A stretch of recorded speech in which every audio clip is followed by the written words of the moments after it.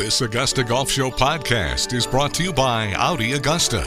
Online at AudiAugusta.com. Well, John Bodenhammer is the Senior Managing Director of Championships for the United States Golf Association. USGA just wrapped up a busy week at Oakmont with the U.S. Amateur, punctuated by a big announcement about future tournaments at Oakmont and Merion. It's a pleasure to welcome John Bodenhammer back to the Augusta Golf Show. Congratulations on last week. John, how are you? I'm great, John, and thank you. It was an exciting week, both with the U.S. Amateur, 121st U.S. Amateur Championship at Oakmont Country Club, and then our big announcement about Oakmont and Merion Golf Club. Really a great week. Give me your thoughts on last week. How'd the old girls hold up? As good as ever. Oakmont Country Club is one of those really great places in the game, one of those special places. We like to think of it as one of those cathedrals of the game that really, the architecture is so special. Just the clubhouse, the locker room, the way that they operate, just the setting. You stand on that property and you look out over all the drama that golf course represents. And it was just a joy to conduct the U.S. Amateur Championship there, and it showed up. We had a lot of rain early in the week, but over the weekend we had a very exciting semifinal, and final match, and it just really, Oakmont proved again why it's one of the great championship tests. I had the pleasure about 5 weeks earlier, John, of spending the weekend there and playing the golf course. I did not see anybody driving 14. Did you guys think that could happen? Well, you never know with these days. You get the right wind and you get the right player. But no, we didn't really didn't think that would be anything that would happen. 17's the one that's sure. Really the one that kind of creates the excitement that's drivable, but no, we really didn't. And, I think Oakmont kind of proved what we thought it would play like. And, it's such a great match play course. Tactically, it gives you a lot of different options, a lot of variety. And boy, oh boy, those putting greens are something else. They are that. They are that. I smiled when one of the contestants, I believe in the morning round Sunday, I think 4-putted one of the holes. And I did that on 9. I whacked it 4 times on the 9th hole out there. Easy to do. You had the announcement regarding the future events there at Oakmont and Merion, and you said something in your interviews that really made me smile. I've asked this of every major champion on the show. Does it matter where you won your major? And John, to a person, with the exception of Lee Trevino, he's the only one that said it didn't matter.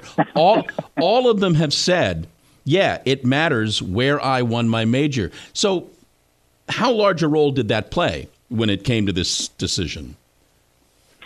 Well, John, it really is a great point because over the last 2.5, maybe 3 years since Jason Gore has joined us when we created that position and we hired him to come in and really begin a dialogue with the players. We've been asking that question, both men and women. Where do you want to win your U.S. Open?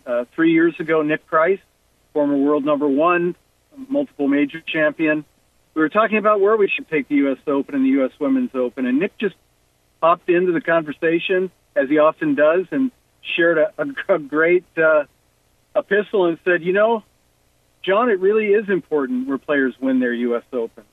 And we've taken that to heart. It's so simple, but it's so true. And that discussion with players, we believe we know where they want to win. And, it does matter. And the way that I like to think about it is the ghosts of the past matter. And, players want to win where the ghosts are present. At Oakmont, Bob Jones winning the U.S. Amateur in 1925, and then Ben Hogan winning the U.S. Open as the second major of the triumvirate that year in the 3 majors he won. Of course, the epic Nicholas Palmer duel in 1962, and then you have Johnny Miller's 63 in the final round in 1973.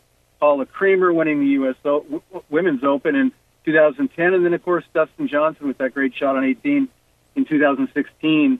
And then you just stack up Merion right next to it. My goodness, with Bob Jones winning the Grand Slam there, the final leg at Merion in 1930, and then Ben Hogan's one iron after coming back from the car crash in 1950. It goes on and on and on at those two places, and players want that. They want to be part of where those special moments were as they make their own special moments. Did you get a sense, John, because I think the golf media had this sense when you made the announcement and Merion was in there, and Merion's in there for the long haul with an Open in 2050. There was a lot of talk a few years back when it was there that the infrastructure was difficult and that the course was short. I think the golf media was kind of surprised you went that route. There's a little bit of that, but Merion is such an amazing place, and Gil Hans and the club just came through a major, I would call it not just a renovation, but a modernization of that entire East Course. And, I think a lot of people, when we made the announcement last week, thought of Merion in its current state. Mm-hmm. And it was difficult in 2013. We had parking. I parked my car as a member of the staff in Buddy Marucci's front yard. And we had our scoring areas in members' backyards. And we had hospitality in driveways of homes across from the golf course. And so it was hard, but we were able to pull it off because of a number of creative, innovative thinkers that helped us and members. But I think that was then. And I think as we think about it going forward, in leading up to 2030, the club has already done a number of things with their golf course, thinking about what their West course might produce and otherwise. And I think it's going to be a little bit different and easier to conduct the U.S. Open. Still, maybe a smaller footprint, but it's Merion Golf Club. It's a great Hugh Wilson design, and the ghosts of the past are there. What does Buddy charge for parking?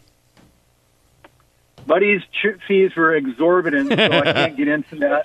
But he's a dear friend. As you know, he was at the announcement, and it was really quite an emotional time for him as a past champion, and all. He just and the entire club, Oakmont as well, it just embraced this.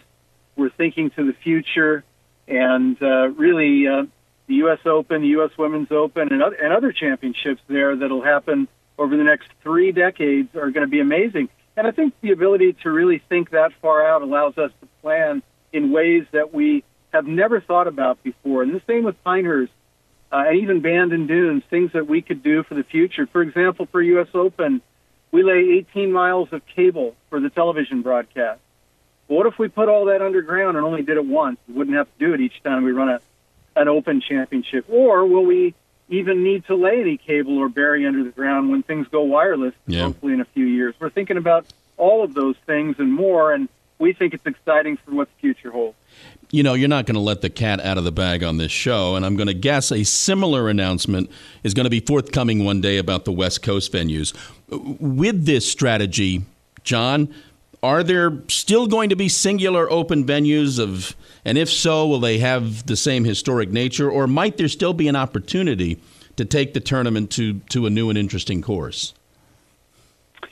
Yes, John, I think we were intentional about this strategy and wanting to take the U.S. Open and the U.S. Women's Open to where the players really want to win their U.S. Open and really going to the cathedrals of the game.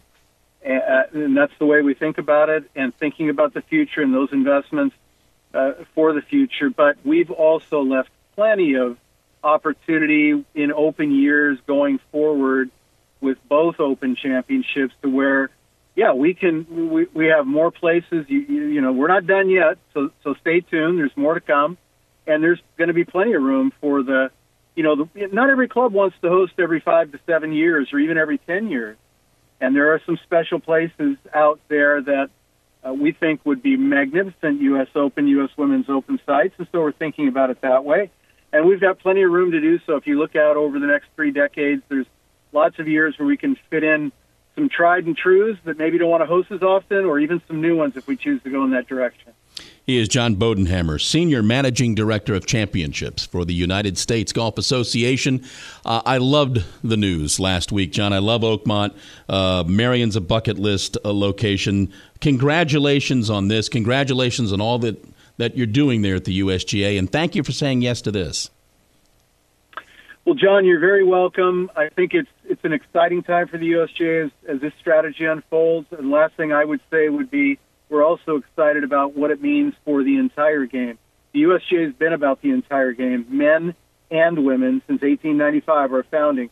The U.S. Amateur, the U.S. Women's Amateur. The Women's Open's the oldest major in women's golf, and this announcement showcased both sides of the game, and we're very proud of that and excited for the future. Thank you, John.